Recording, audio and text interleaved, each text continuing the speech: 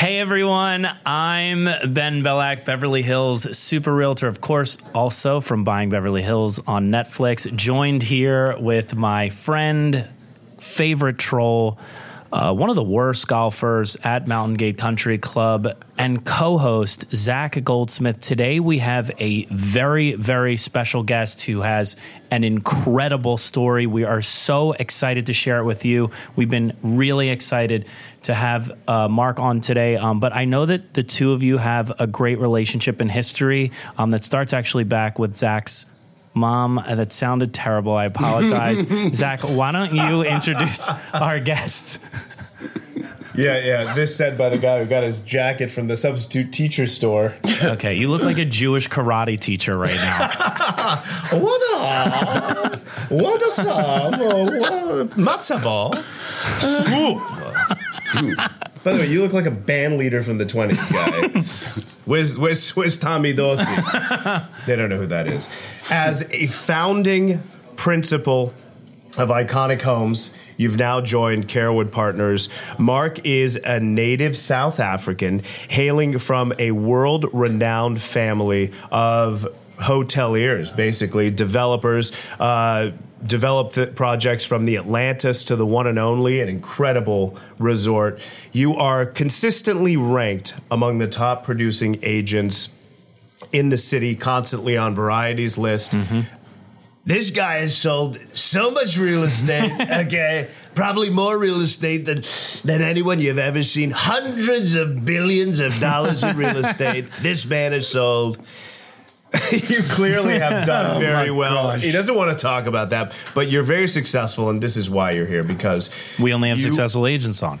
Well, I think more than that, you're a successful human, and that is the part that excites me about tonight. He's actively involved in a lot of different charities, nonprofit organizations, and you sit on the board of artists for A New South Africa, right? Correct. So, because the old ways were not working, my brothers. Oh, my God. How's that? So not bad.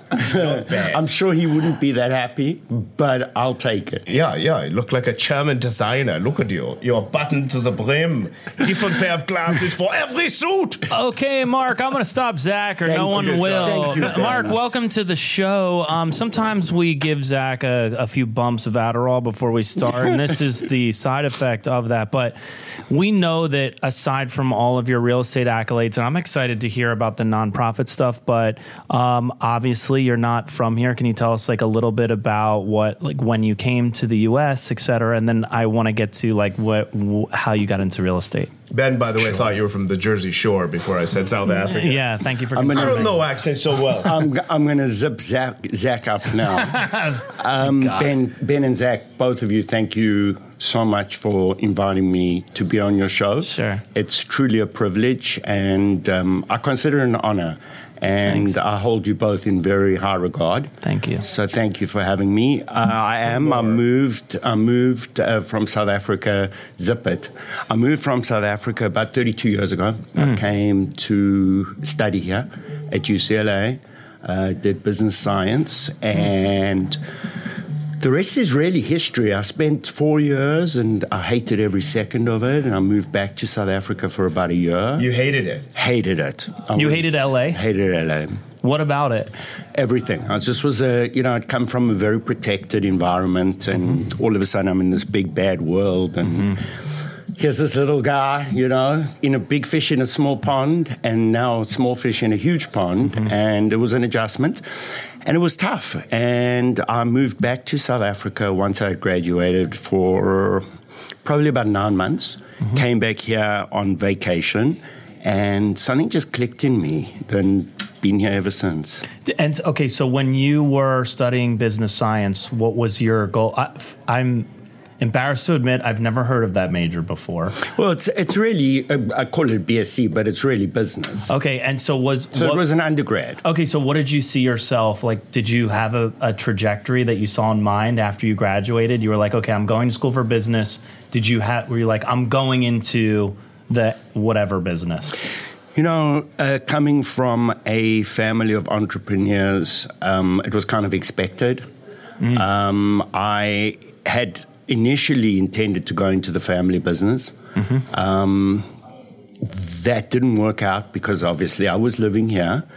So really I was lost at that time, and that was just was expected of me to do. So you're here on vacation. You decide to stay here, and by the way, a lot of people, my uncle, who you don't know him. A lot of people come here for vacation and never go home. No, what I was going to say is my uncle was he is a movie producer, and he said that when people move to LA after the first year or so, they experience something that he called the crush, which was where their dreams are, not that you had these dreams that necessarily were crushed, but that their impression of what LA is going to be, because it's so sprawling and we're always in the car. It can be very, very lonely. Very. Because you're in the car so often. You're not talking to people even in the subway. So then how do you end up in residential real estate? Or was there something before that?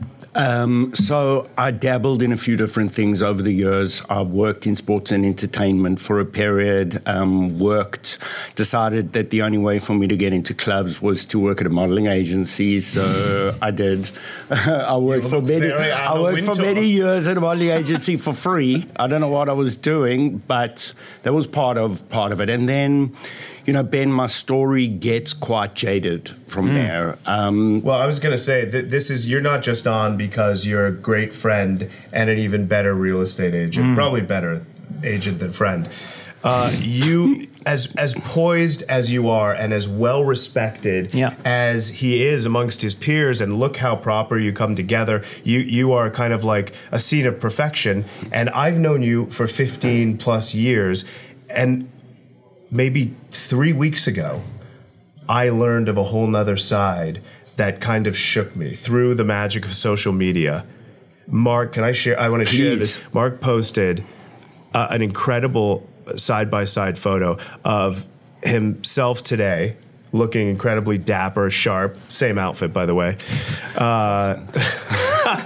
And then the one before was a picture of you from 20 years prior, something like that, where you looked so drugged out, so strung out, and I didn't even know it was you. And I started reading, and you opened up about the history of yourself, and I thought it was so brave and so important for people, and it was so shocking to me that I could learn that someone so perfect could be so broken at one point.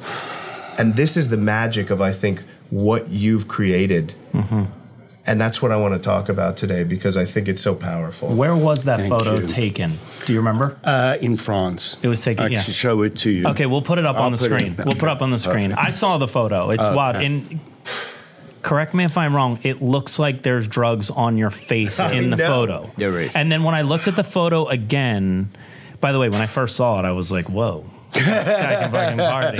But when I DM'd him, sorry about that last when I first saw it, that's where I looked, and I was like, "Whoa, this is wild." But then I looked into your eyes, and I was like, "Oh," I was really moved. Your eyes were very red, obviously, but also it looked like someone that was hungry for something. Fear. Yeah. Was filled with fear. When I look back to those days, just to give you a little brief background on please. it. I grew up in a family that was pretty high profile and surrounded in a world that I was never good enough as far as I saw it. I had never had the esteem. And whatever I did was not going to be what my dad had did. And so there was a big expectation of me. So I decided, screw it, I'm just going to do what I need to do, which was numb the pain. The pain was so deep. And I think that we all live in a world where the facade is one thing, but what smiling and inside are very different scenarios. And I think that for me anyway, everybody, the perception was I had a great life, but the reality was a very sad little boy that had no coping mechanisms and was somebody that really didn't have a persona, because I would be whatever you wanted me to be. And what I found, going down that path, again, I believe for me, drugs and alcohol were the solution. They weren't the problem. I'm the problem. And they numbed a lot of time. And I look at disease, or should I say addiction, as not a disease, but a dis-ease. And when I say that, I mean an uncomfortableness within oneself, that whatever it is, to numb that pain and to not have to deal with that pain, because as an addict, I don't think most of us, I can sit in a room with 100 more alcoholics, and from the wealthiest to the poorest of poor, and the common theme is low self-esteem. And I think that for me, the gift of where I'm at today, more so than anything, is I never ever thought that it was possible. The darkness was so deep that I had no idea I didn't even see a shining of any form of light. What were you on, and how long for? So probably about a total of 10 years.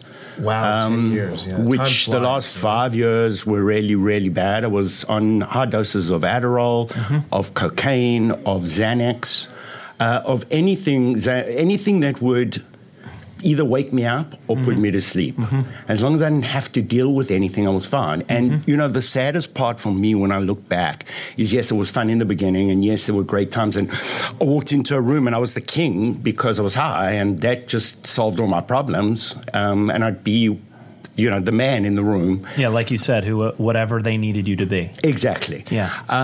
But the reality was that I never wanted to do it at the end, but I just did it. So every day I would swear, I'm not doing this today, and I would do it. And it got to a place where I overdosed and I actually died. They used defibrillators. Those are the things on TV where they're like, clear. Yeah. And you're laying there dead. I was, but I don't remember any of that. I was in South Africa, and I was with my brother, and if he wasn't with me and my brother-in-law, they were giving me mouth-to-mouth on the way to the hospital. And when we got there, all I remember is waking up in the morning and the doctor said to me, actually before that, I woke up and there was a guy lying next to me who was covered in blood, and I thought I'd been in a car accident. And the doctor said to me, "You're an absolute fucking miracle." Excuse my language. You're a miracle. You should have been dead.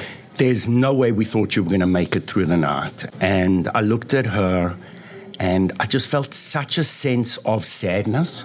And then my parents walked into the room, and my dad turned around to me and he said to me, "I'm giving you one chance. I didn't work my whole life so you can put cocaine up your nose." I said, I'm going to find the best rehab for you, not the most luxurious, but certainly one of the best programs. You go there, come out, you're on your own. And I looked at him and I was like, screw you. I need luxury. Exactly. It's like, no, you think... Way to make light of his situation. What a guy. You think you're going to tell me what I need to do. And I'm like, okay, I'll please you. And, just to make a long story short, I remember very clearly walking into rehab and thinking to myself, I'm going to give this 6 months. I'm going to do everything these people tell me for 6 months. And in 6 months' time, if I continue to feel the way that I am now, I'm going to kill myself. And it was a conscious decision. One day at a time. And it's not thanks to me, it's thanks to a higher power, it's thanks to support of people, it's thanks to... I'm very much involved in a program, and it's just thanks to the skills of those that came before me and the wisdom of those that came before me and the willingness. Once, for me, what keeps me sober today is every day, no matter how bad it is, it's a good day compared to the way it was. And I have a life today with all of the problems that I think we all have in life, but it's beyond anything I could have ever comprehended. The light... I saw the light, and anybody that's out there... Preach on it, brother. They may be struggling in darkness. Just have to find that one sparkle of light. And all of the dreams that you wish for, that I wished for, have come true with all of the... I've gone through a marriage, I've gone through a divorce, I've gone through so many different things in life. And what I'm proud of today is, first of all, thank you for the warm introduction. I am proud of my career. And I work because, for me, the freedom of what I do every day is worth every single second. And the accomplishments, be it good or bad, because I don't believe in good and bad. I believe in growths in life, and I believe adversity creates strength. I'm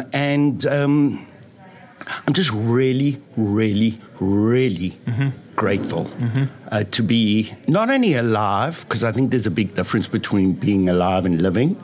I'm grateful to be alive and living. Wow. So, sorry, can I just say thank you for sharing such an obviously emotional history? It's wild to hear what you've come through. One of the most pivotal times in my life was about 5 years ago. I built this carport. I'd never built anything in my life before, and I was really proud of it. And I called my dad. I'm like, Dad, you can't believe I built this carport, and I'm really excited. And he's like, that's brilliant. He goes, I hope it doesn't fall down. Right. And he didn't mean it in that way, but at that moment, it all came flushing into me. It's like, are you kidding me? You tell a child that messaging their whole life, what do you think's going to happen? And that was the changing moment, because I realized I can do anything I want to do, actually. And my belief system is not who I am. My head tells me things that are not true. And through many, many years of, and still, believe me, every day is another day. And I'll just say, I'm 16 years sober. But whoever woke up this morning has got the most time for today. And that's what it is. It's a program of one day at a time. And I'm sorry if I've made this heavy, but I think that if there's anything that I can pass on to anybody is your life, my life, was so bad.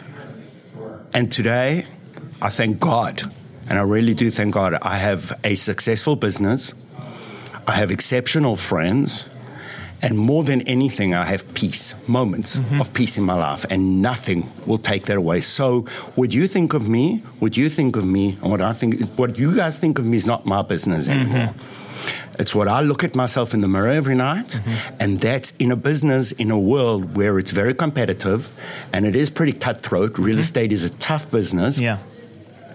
For me, as long as I do what I feel is right every day, I can look at myself in the mirror, and I will never be the most successful, but I'll be the most successful I can be. Sure. That's the goal. So Can I just? Oh my God, brother! That is so powerful. I think that message that you are living now for you and not for other people is how you have attained this level of success. And I feel like success means survival and not just being alive, but living. Not just living, but being alive, thriving. So that's inspirational. Speaking of real estate, so you've now completed the 6 months of rehab in this chronology, and you were overseas at the time. 9 months. So I was inpatient for 9 months and outpatient for 3 months. Okay. I was at a rehab in Arizona. Oh, in Arizona. Yeah. Okay, so then you find your way back to Los Angeles. Yes. And then when does real estate start? So it actually started before I OD'd. In 2006, I came to a place in my life where I had to do something. There was a lot of pressure on me, and one of the people in my life that really made a difference was Nick Siegel. And Nick, I went to go interview at Sotheby's, and Nick knew nothing about my family, my background, and he looked at me and he said to me, "There's something about you I really believe in you, and I think you're going to be good at this." And nobody had ever said that to me before. You were with Nick, was it at Sotheby's at the time? And then Nick had Partners Trust, correct, right? And then he went to Avenue 8, right? And where you diverged from that, right? Sure. So what happened was when Partners Trust was sold, I decided I didn't want to be a part of Pacific Union. Was too big of a company for me, so I went to Compass at that time. Compass was still Smaller. a very small boutique, passionate company, and I was at Compass for 5 years. Oh my gosh! And it just grew as well to such a big company that I decided I wanted something that was a little more boutique. I thrive in an environment where it's warm and it's nurturing, and that's why I decided to move to a smaller brokerage.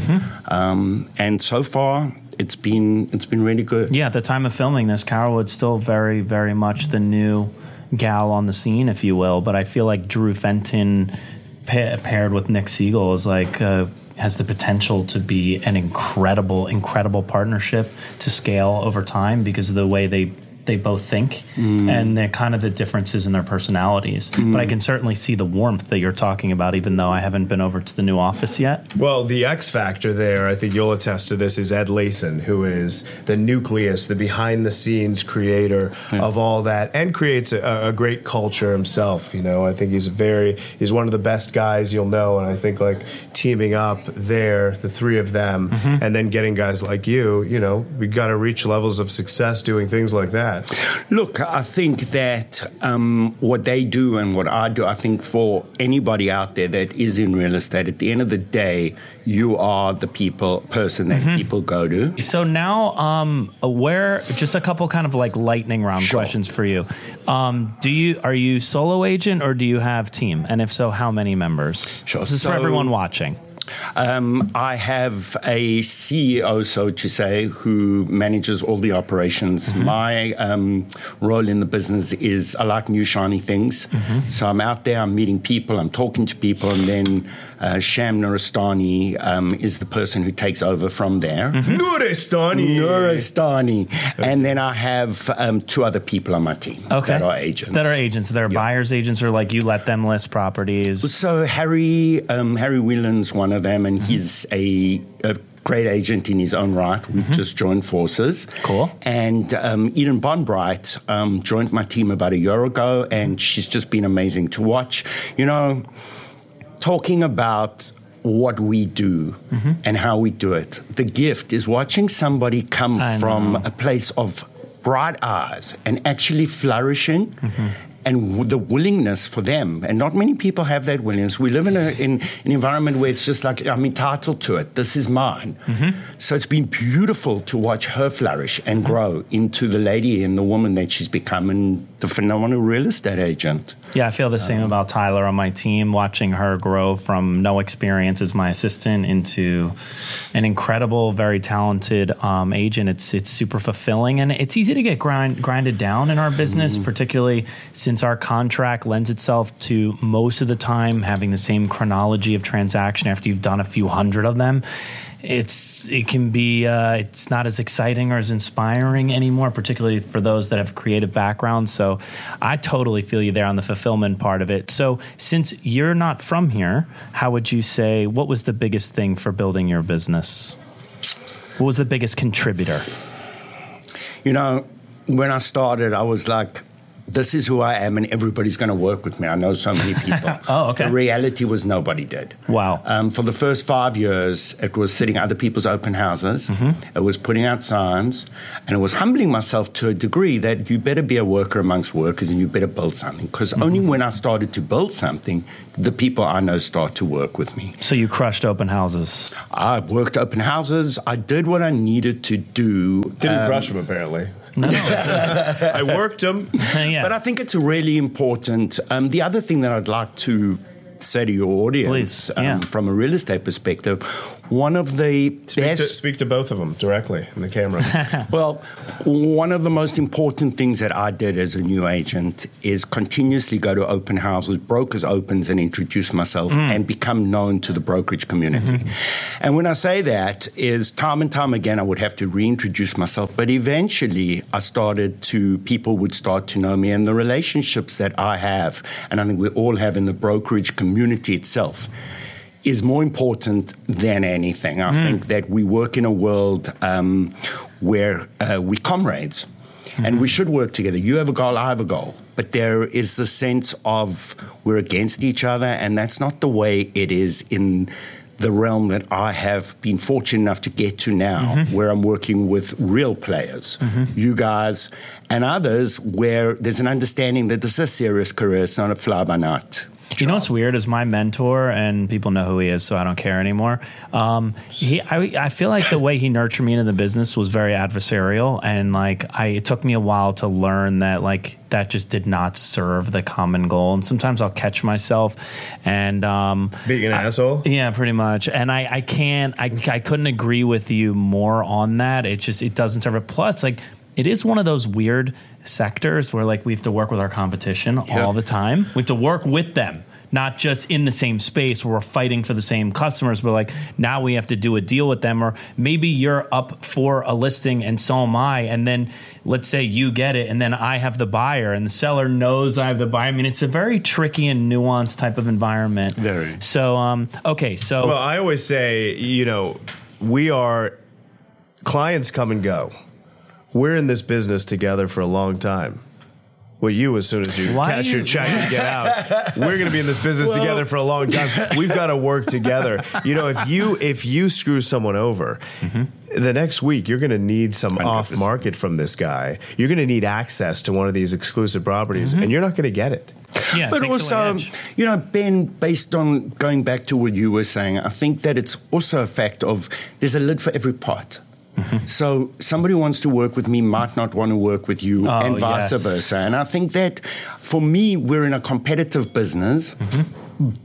But at the same time, if I, and I can't talk about it, am true to myself, the people that I work with, if they stay and are loyal to me, then they're the right people. If they're not, I believe in what comes. Is great. I have a lot of gratitude for. But also leaves, I'm grateful for as well sometimes. And I think that in a world of real estate agents, because it is a competitive business, and because it is there's so many nuances, you have a buyer, I have a seller.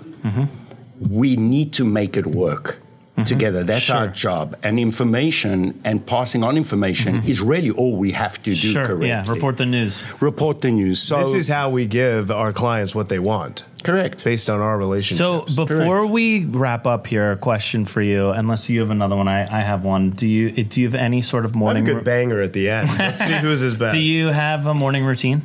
I do. My first thing is I shower and then I have a 30-second freezing cold shower.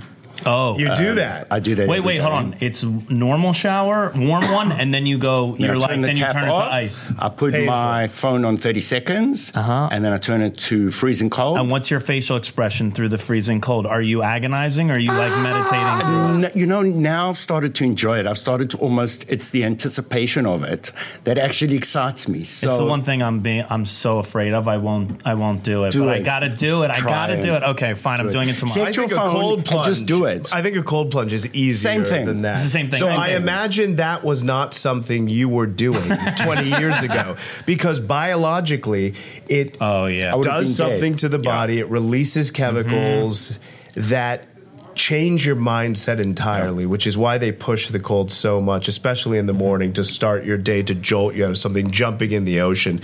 That, I think, for people who are struggling is kind of an easy fix. Not easy because it's fucking freezing. No, it's freezing. But I noticed that my whole mental approach to life changes when I do something like that in the morning. So that could be... I think discipline as a whole for me. So after the 30 seconds. So after the 30 seconds, then I get ready to go to work. I then go into a room on my own. I meditate for 20 minutes. I don't pray. I talk to my higher power. And I've learned to let my higher power go out the room first. And that's my strength for the day. And, I used to resent that discipline of doing that in the mornings. And now I'm so excited because I get to hand it over. And then I go to my office. I like to start the day at the office and end the day at the office. And, appointments in between. Correct. And so really that's a consistency that I don't have the luxury of not doing it. I have to do it. You have to do it. One of the real tools I've learned that's helped me is to, if I'm feeling anxious and I'm feeling overwhelmed, is to stop, just look at a tree and just watch the leaves and watch, and it takes me to the presence. And if anybody ever does that, or you want to do that, it's actually remarkable, because what it does for me is it takes me out of the anxiety into the present and reminds me that right now, this second, everything is okay. And that's all I've got. And that single act pulls you back in to present. That's like your what's the word for that? It's like like a totem of sorts, isn't it? Is that the right word? It gave me the chills listening to you say that. I'm going to implement it starting tomorrow. I mean, It's these little really tidbits are so remarkable. helpful. It's a self-induced stimulus to create the response you're seeking to find that peace that you were talking about earlier. Absolutely. It's a great exercise. I love this. You know what's so nice about you coming on here? It really kind of drives home the point that I think about all the time, that we all have flaws. Mm-hmm. Once you realize that, and then you realize that they just don't have to define us. Mm-hmm. And then life changes. I'm so grateful that you came on. They don't only don't have to define us, but they certainly are tools for us to grow and to recognize. And that's the beauty. And I will end with this. The joys for me in life and what drives me every single day is the ability to, it's almost like a sponge. My life was so bad and was so dark that everything today is like absorbed. And You almost have to go through that to appreciate life the way you do. It's inspirational, and I feel like we're both so grateful that you came on, because if one person's life changes because of this, I mean, already I'm going to use some of the tips that you use, but that's so powerful, and it's so brave of you and honest to come forward and be this open, and I can't thank you enough, man. Thank you. Yeah, I really thank you. Thank you so much. I got to come in, man. Thank you. Guys, thank you for tuning in to an incredibly motivational and inspirational episode of To Live and Buy in Los Angeles. I think that all of our guests are going to have tough shoes to fill. I mean that so sincerely. Thank you for sharing your story so honestly, openly, and vulnerably with us on our little podcast here. Mark, where can people find you if they want to follow your feed of sorts? Where's the best place? Thank you, Ben, and thank you again. Thank you both. On Instagram, it's Ruts18, or feel free, anybody. 18 to high. To high, exactly. That means life. That's exactly right. Ben, and through you guys, if there is anybody that is interested or wants or needs to hear a bit of hope in life, please reach out to me, because I can tell you, without others, there is not a chance in hell I would have had a chance to have the life that I do. And thank you both for the opportunity to be able to share my story with people. And my story is one of millions of people's of stories. So thank you. Thank you, brother. Thank you. Guys, you can find Zach at, Give me some. at Zach Goldsmith. I want the hand, 24. Of course, We all have flaws. They do not define us. I'm at Ben Bellac. Of course, we will see you next week.